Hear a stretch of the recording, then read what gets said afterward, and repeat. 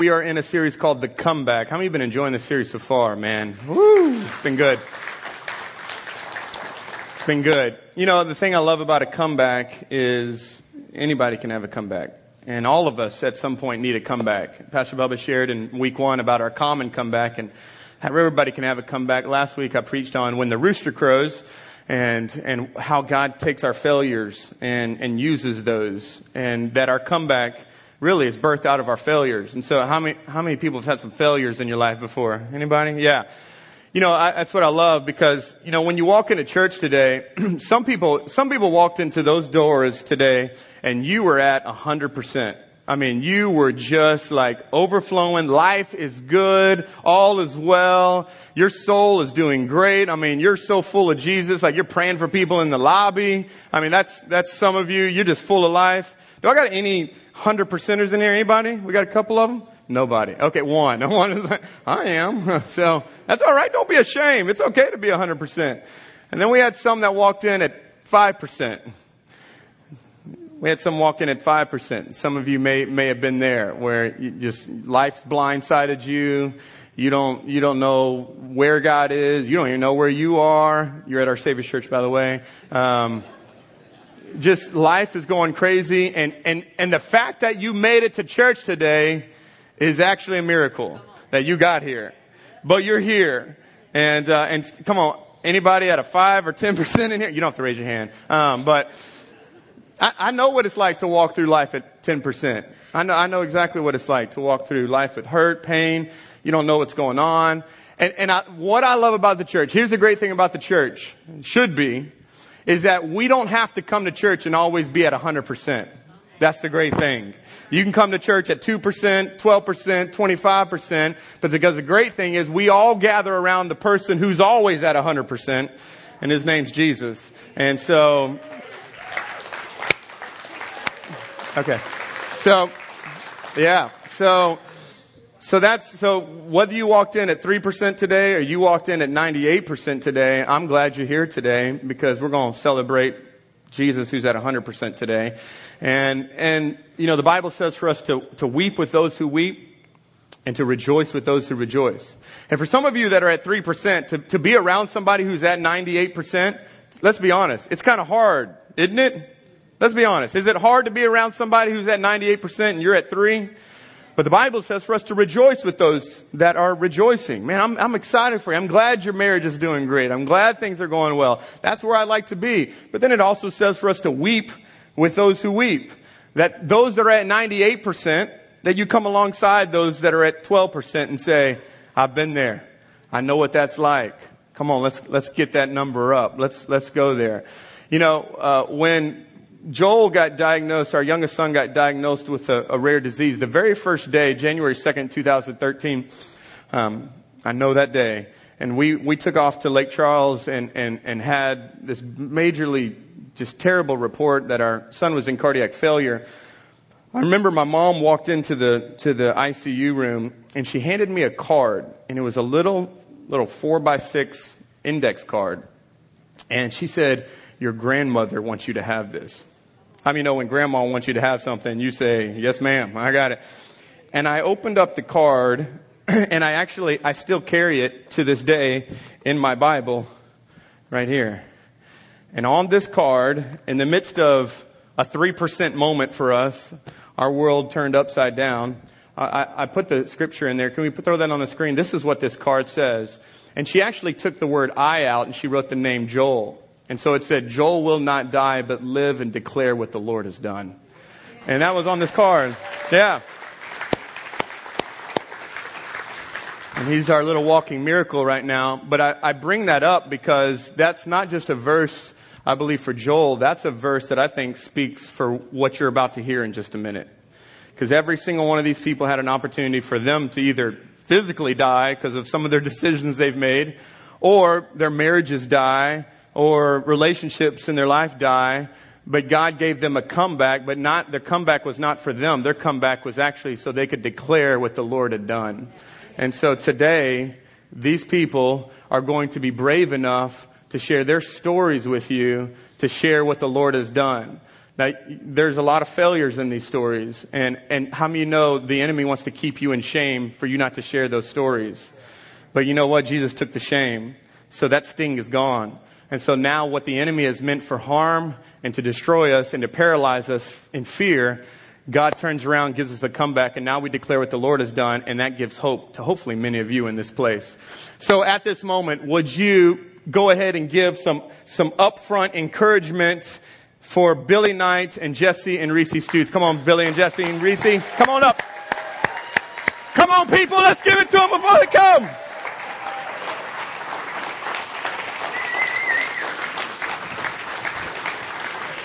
Love you. Awesome.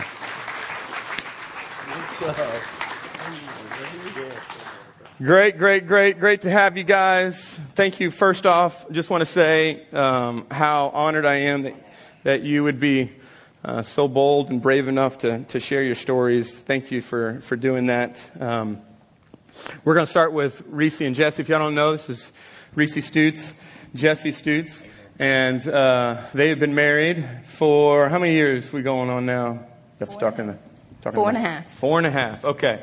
So life is good right now. Yes, it is. Praise God. Yeah, but it wasn't always that way. No. We know. Share with us just real quick about how you guys met up. Because she's already laughing. So we want to hear a little bit of how did Jesse just sweep you off your feet? I mean, it's got to be the bald head. Oh, it was awesome. We met in a bar. Yes. We was drinking Dr. Pepper. Yeah. We was just having a good old Saturday night to do at the bar, and we exchanged numbers at the end of the night, and actually we've been together ever since. But it wasn't always great. We met, and the courtship is always, hey, shy, oh, my baby, send me flowers, buy me gifts. Oh, yes, he was a big romantic, and he still is. It was really nice. The first 2 years of courtship was awesome. What, Jesse, answer this. What made you fall in love with this woman? Well, about, 36 years ago, we came in each other's lives. Her daddy was married to my godmother. So I have a step-mother-in-law and godmother all at the same time.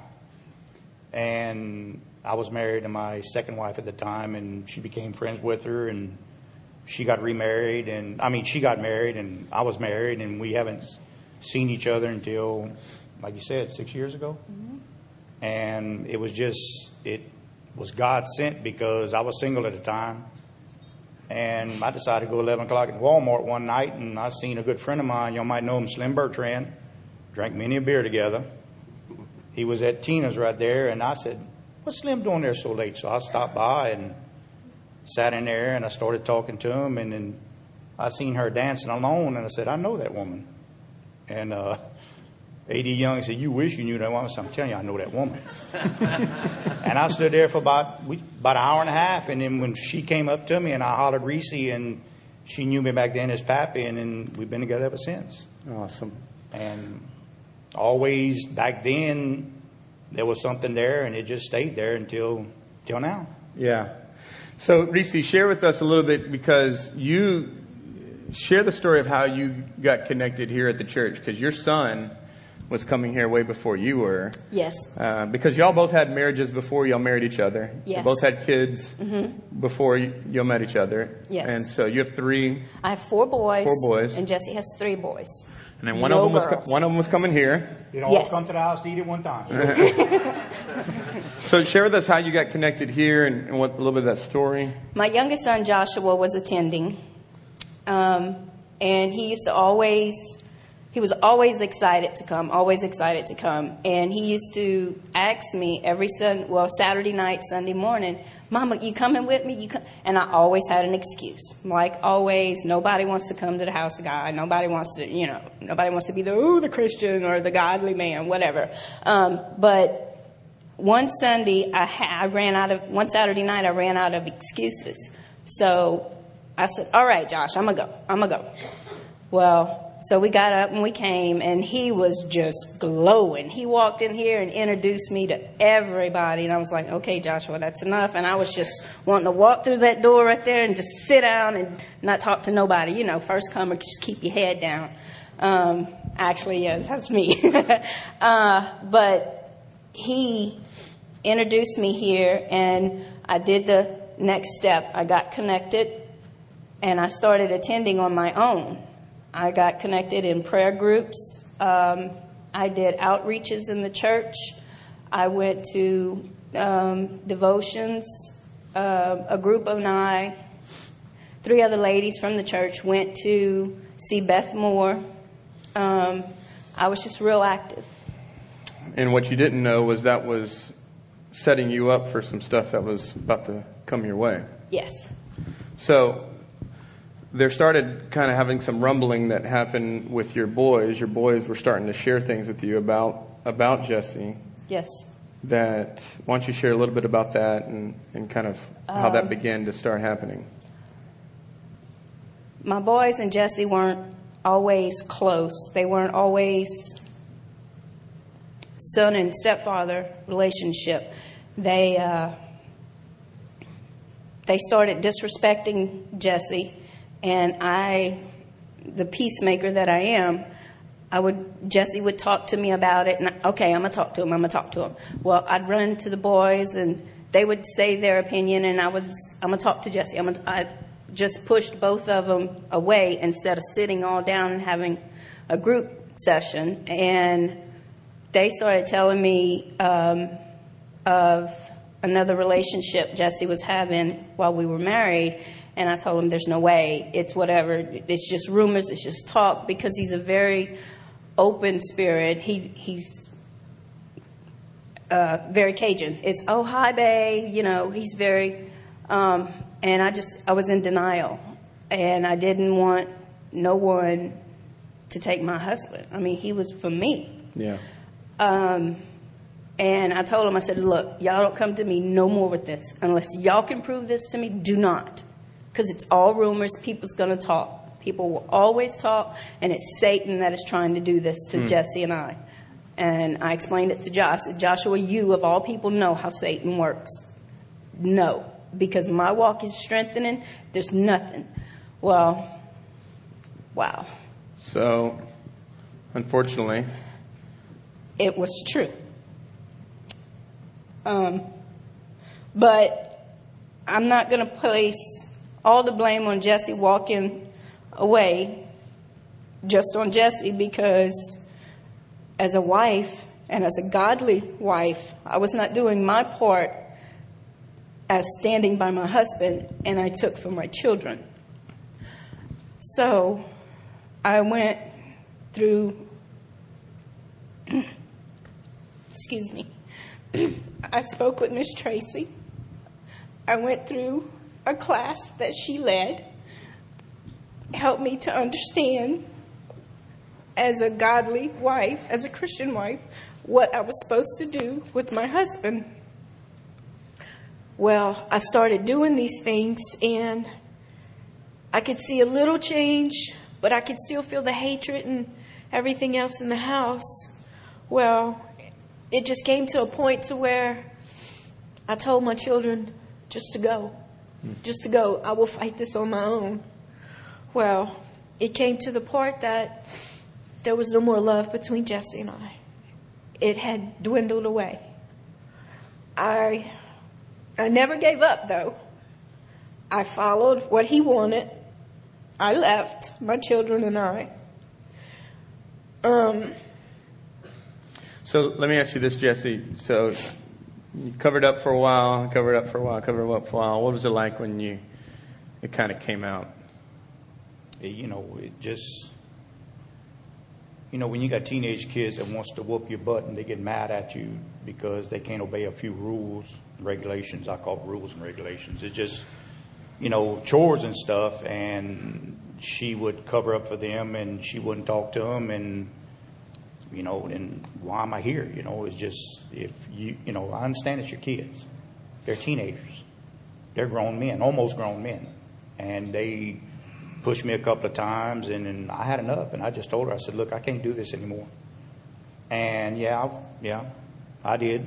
I fell on somebody else's shoulders and seemed like I felt like I was again, to be loved again and to be number one again. And I just finally, I had enough one day. I said, y'all got to go. I can't take this no more. Yeah. And then you fast forward a little bit. You guys actually end up getting back together. Yes. Right? But this time, there's a lot of trust that's been broken, of course. Mm-hmm. And there's some anger and resentment on your end, Reese. Yes. And so, what happens in that stage? You come back, trying to work things back, and then you find out. I didn't let go any of it, and I just, the anger just stayed, and I constantly ate after him because I felt like I wanted to know everything, which I didn't need to know. I already knew. But to me, it was like I needed to hear it come out of his mouth for me to be okay with things. And then through all of my anger and hurt, he had enough, and we had just parted ways. It wasn't going to work. That was it. I was done. When I walked out of the house, I said, God, in fact, I told a few church members here, I went straight to them, and I told them, I said, the only way I'm taking this man back is if God slaps him upside the head and he has awakening. Well, that goes. So fast forward, you're living on your own now. Yes. Kind of distance from God too. You kind of went on your own. Yes, I walked away. I got angry because to me, I had done everything that I thought would save my marriage, would get my husband in church, have him saved, have him walk with me, and with God, also, with God and with me also.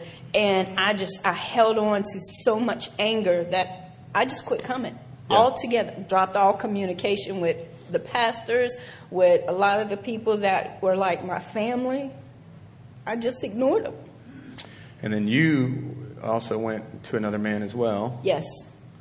I also went to another man. I lived with him for a month, and I just went rock bottom. And then we now have a time where, Jesse, you're going to get some news. So talk with us a little bit about kind of what happens in that season. She's gone. She's with a different man. And then you've got to go and do some tests. Yeah.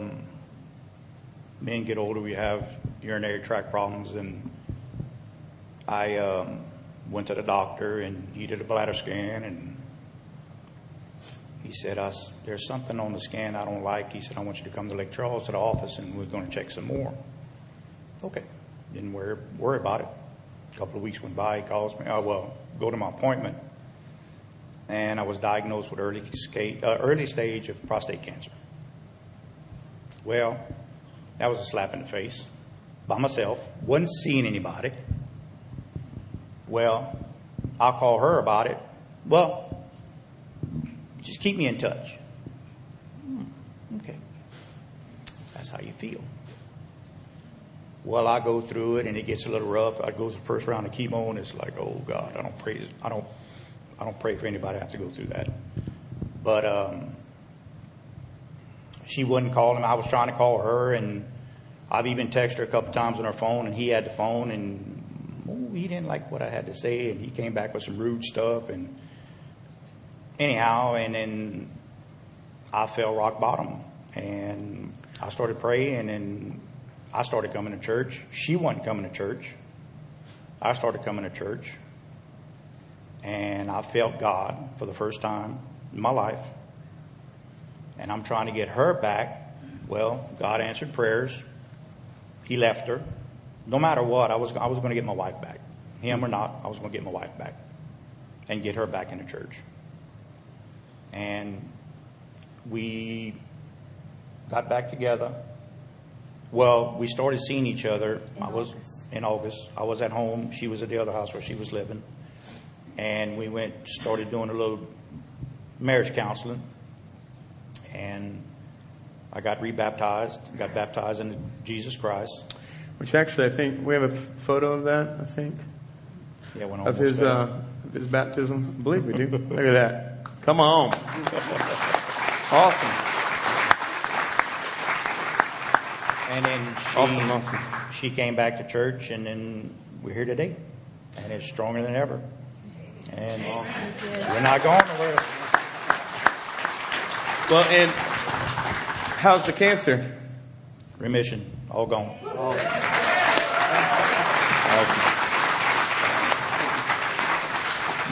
Never prayed so hard in my life, but I bet you last haven't. time I went, doctor said, I don't know what you're doing, but it's almost not gone. He said, finish up your pills, and I did. And I told him, said, thanks to Jesus Christ. Come on. Only I can say. Amen. Awesome. You know, it's incredible how you see the comeback of a wife that's praying for you, gets hurt, leaves, and then how God brings a comeback to you to now you fight for her, and to see that happen, and then now both of y'all where y'all are. And we did a 4-year anniversary renewal of vows, and not only did y'all do a renewal of vows, we did covenant vows. Which, if you don't know what covenant vows are, it's a whole nother level of vows. So awesome. Come on, give it up for them. That's incredible. Praise God.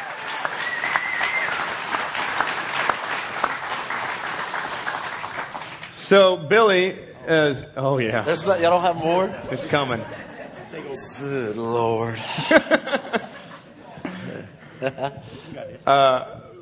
Billy's a good friend of mine, and I think he's a friend to probably everybody in this room. I asked him just a minute ago, we were talking about different things. He said, I think I drank with everybody in this room at some point. But Billy, you got a little, Shane's raising his hand. I was one of them. He's got history. But Billy, give us a little bit of your childhood. I know, if anybody knows Billy, for the most, like I was talking about, the 100%, Billy's always at 100%, it seems like, at least energy level. If Billy drops down, has a bad day, it's like 96. It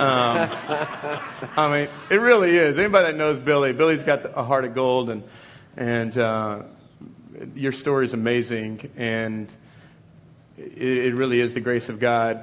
But your childhood, you had a great childhood. Wonderful childhood. Your parents are here, amazing parents. Right over there. Yeah. Shouldn't have. Man. But you were a skateboarder, Skateboarder, right? punk rock, punk fight the rock, power, the whole nine. adrenaline. Adrenaline junkie. Very rebellious kid. Had a silver spoon in my mouth, and I spit that out.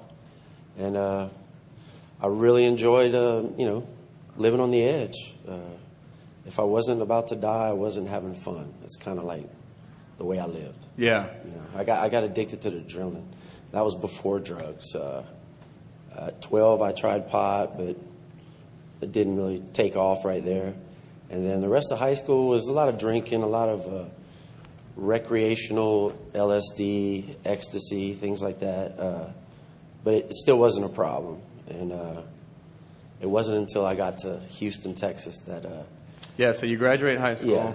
You go to college in Houston, and you just take it to another level. Well, not only that, I couldn't, when you live with a father like mine, you're kind of under the public eye constantly. And I hit it very well. The people knew I liked to have a good time, but I couldn't fully go pro until I got out of under the roof. Mom could see right through, all that. She's like moms do. Well, and not only that, she got born again, and she started going to a full gospel church. I grew up in Methodist church, and she was going to Abundant Life in Lake Charles. And when I was like 12 or 13, she forced me to go because she could see where this was going, And I went to that church. It was massive. People were falling in the spirit and speaking in tongues, and I was scared out of my mind. I said, if that's God, I don't want anything to do with it. So I bucked Mom real hard on that, and I was looking for an excuse, which we often do, to justify our way of life, and I found it. I had to do what they said. I was under their roof, but like you said, when you got out, you're on your own. Yeah, I get to Houston and the Art Institute of Houston, and I was in the music and video business. And then I met musicians and artists, interior decorators, and that's an eclectic group. And they know how to party. Like they introduced me to things that I didn't know were possible. So that was the first little taste. And like you said, I do everything 100%, you know. That adrenaline that I felt, and I broke a lot of bones. I've had concussions. That pushing yourself, that adrenaline, Yeah. I found it in drugs. And And you didn't have to hurt yourself. To right. do it. And I could sit on the couch, and I didn't have the bruises and the injuries. So I was like, this is awesome. This is awesome. I had to leave Houston. That was a bit too much for me. A small town boy, big city. Transferred to LSU, and then, spent all Dad's money. Majored in fun. Majored in fun. Yeah. Every semester I'd had 17, 20 hours. I'd always drop down to 8, 12. I was there for a while before they even asked to look at my transcripts.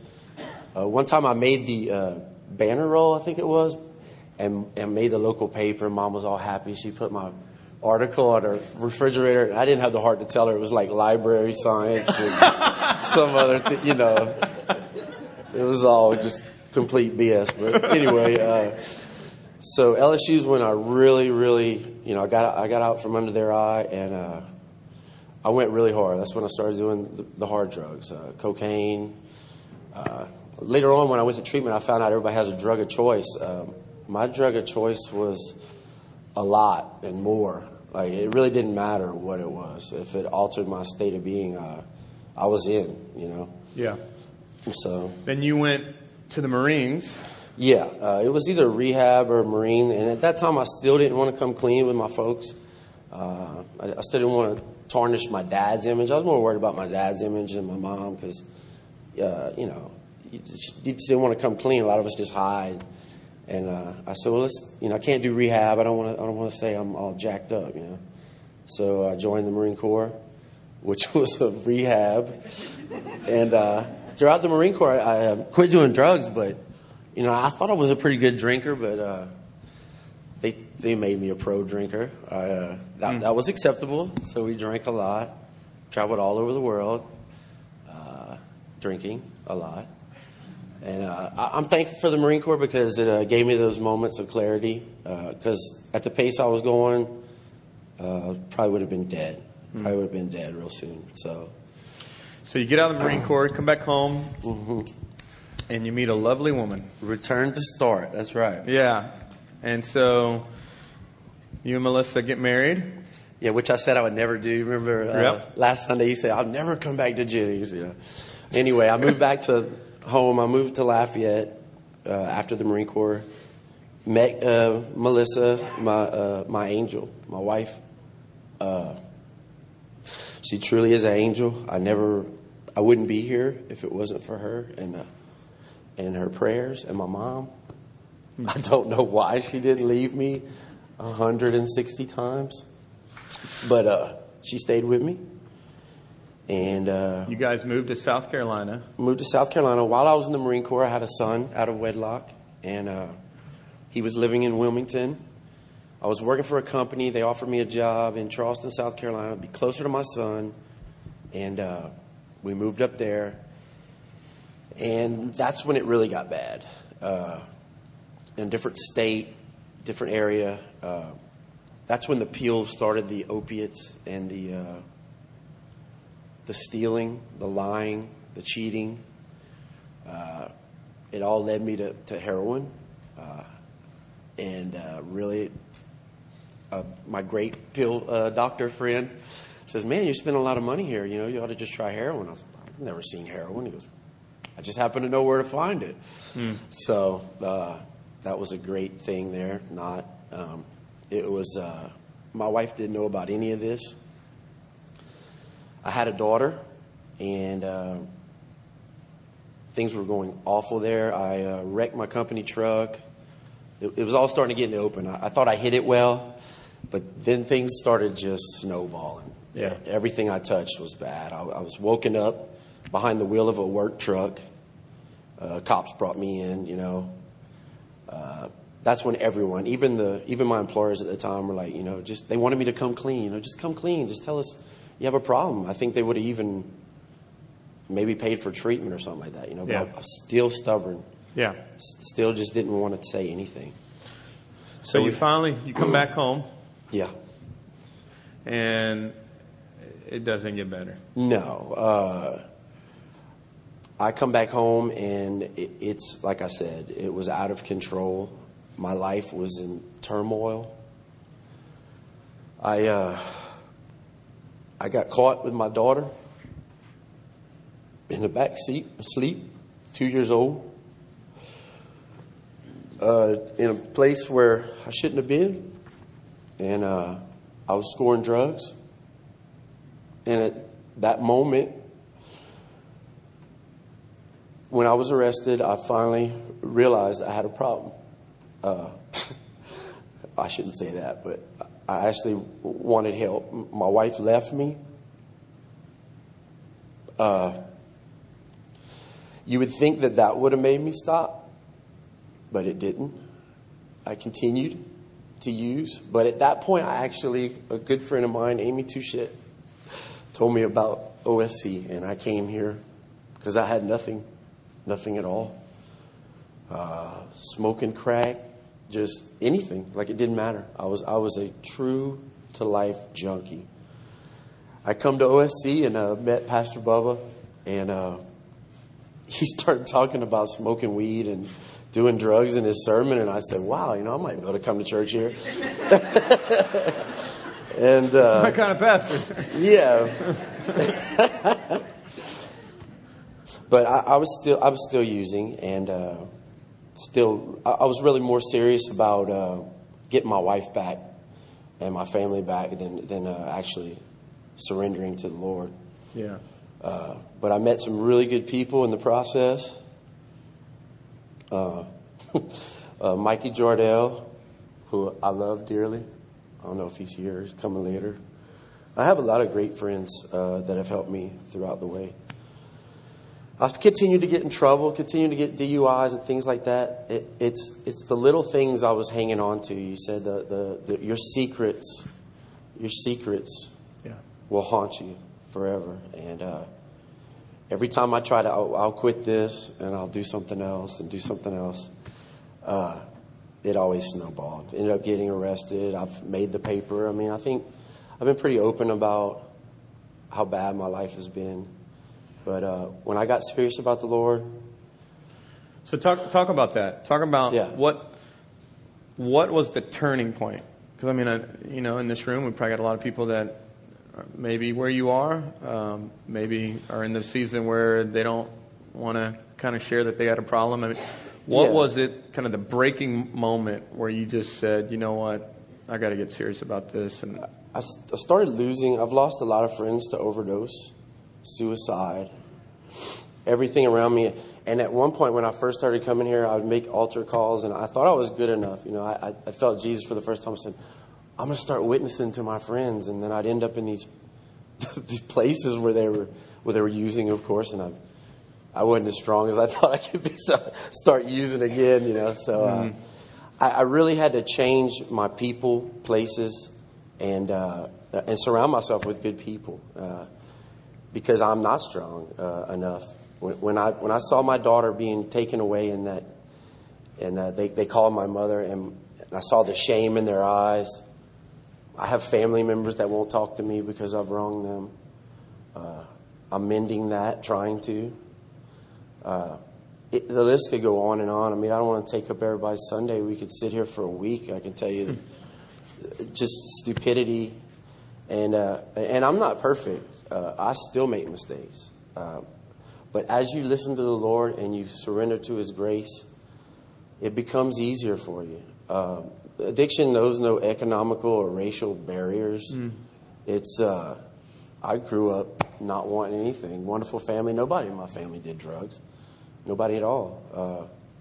And I became a junkie, full-fledged. But the Lord will give you strength. He will. I don't know if that anybody can believe that I'm saying this right now, because I was a devout agnostic for a long time. but it was just evil. It was when I surrendered to that grace and felt His warmth, my life has never been better. I still have moments. I'm not going to say it's all confetti falling from the heavens and rainbows and butterflies. It's really not. No. And like I said, I am not perfect. I'm very imperfect. I did not want to do this today. Yeah, I'm sure y'all were just pumped to be here. But there's been a few instances lately where I just couldn't deny it. And you told a story of Peter and the crow. Yeah. And the crow is definitely, I could definitely hear the crow lately.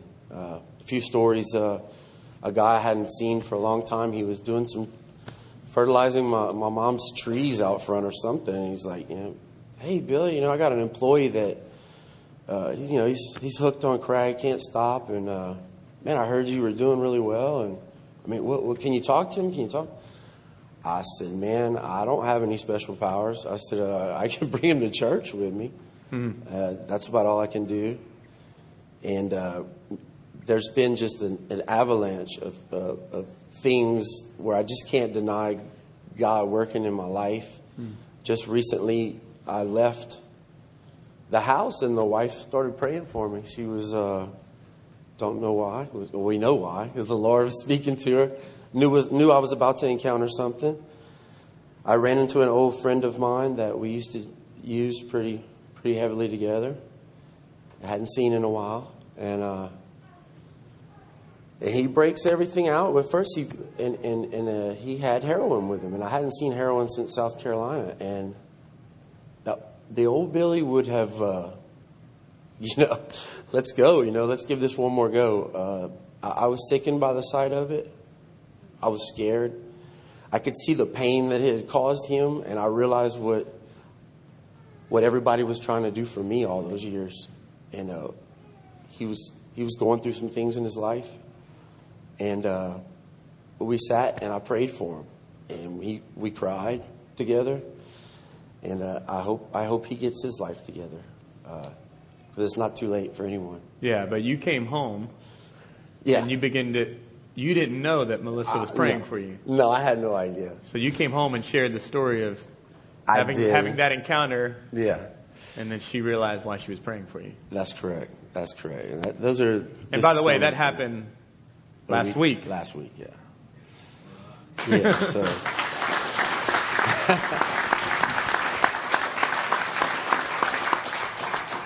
the beauty of what Jesus does when he saves us and rescues us is that He takes our ashes and He makes them beautiful. He rebuilds and restores and renews. And last year you had the awesome privilege of doing something that you've been wanting to do for a long time. No doubt. And probably the greatest day of a dad.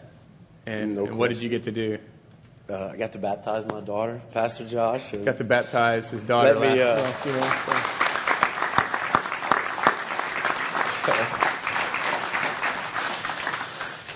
Yeah. So what do you say, as we kind of wrap this up, to somebody, because there's going to be a lot of people who watch this online and then all the people here in this room who say, I've gone too far, it is too late, I've done too much, there's just absolutely no way, I don't feel like God could ever forgive me, I don't feel like His grace, I don't deserve His grace. What do you say to that? What do you say to them? Well, for a long time I felt... I'm just going to tell you, I felt like a hypocrite. Even when I started to believe, I was like, I knew I was going to get high tomorrow, so why would I come in and ask for forgiveness when I know what I'm going to do tomorrow, So I felt like a hypocrite. What I want to say is you're not a hypocrite. You can overcome. You can have grace, and you can beat this. You really can. A lot of times addicts will feel they'll go into a state of guilt and shame, which leads to more using. And sometimes we bring that drama on in our lives because we can't. You almost search it. You seek it out. I would have fights with my wife so I could go use. Mm-hmm. It's almost your mind is just smothered in evil. And I want you to know that it gets better. It keeps better. Come back. God, throughout stories in the Bible, God loves scumbags and people that are broken. You know, if we were all perfect, then we wouldn't need church or God or anything. Yeah. Well, this place is filled with broken people. Yeah. And when you get around people like the OSC family, I love them so much, and we're all a bunch of broken people. And you see it, you see change. So I challenge you to come try it. Come try it. Come check us out. Awesome. Awesome. Come on, let's give it up for Jesse and Reese and Billy.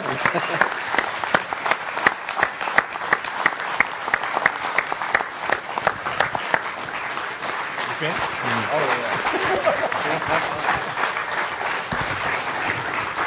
Love you guys.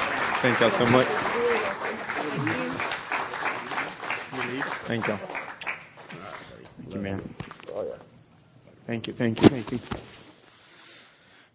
You can be seated right there where you are, and I think it would only be right for us to extend an invitation for many of you that may have walked in where Billy and Reese and Jesse are.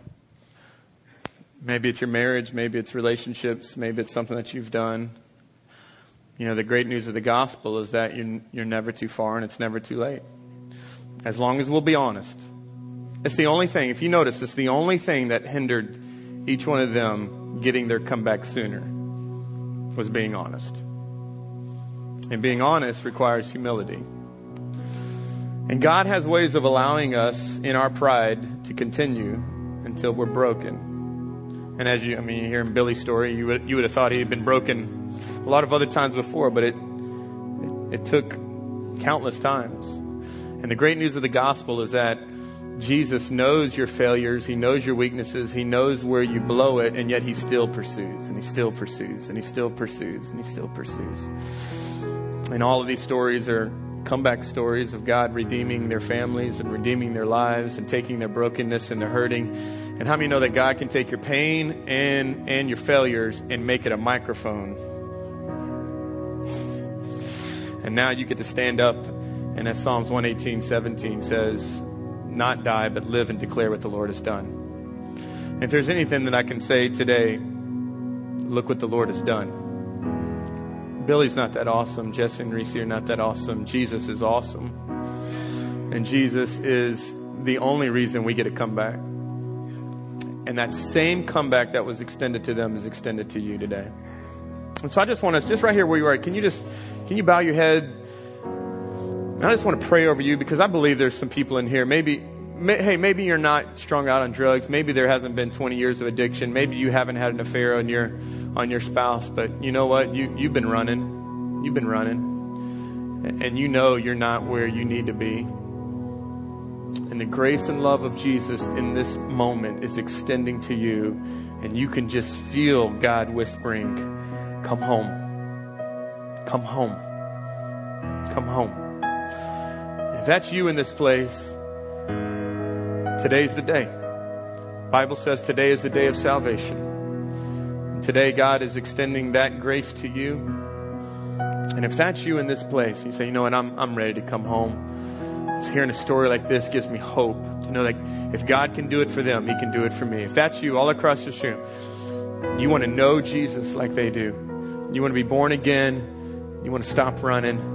New heart, new life. If that's you all across this room, nobody looking around, would you just raise your hand all across this room? Anybody? I see a hand there. Thank you. You. Thank you. Over there. Anybody else? Yes, Jesus. We thank you for that. Come on, let's all just pray this together. Say, dear Lord Jesus, thank you for your grace. I don't deserve it. I haven't earned it, but you've given it to me freely. And today, I repent of my sins. I turn from my ways, my will. Thank you for taking my sins on the cross. Thank you for conquering death, hell, and the grave so that I don't have to go there. Today, I turn to you. I give you my heart. I give you my life. In Jesus' name. And all God's people said, Come on, let's give it up for what the Lord's done today.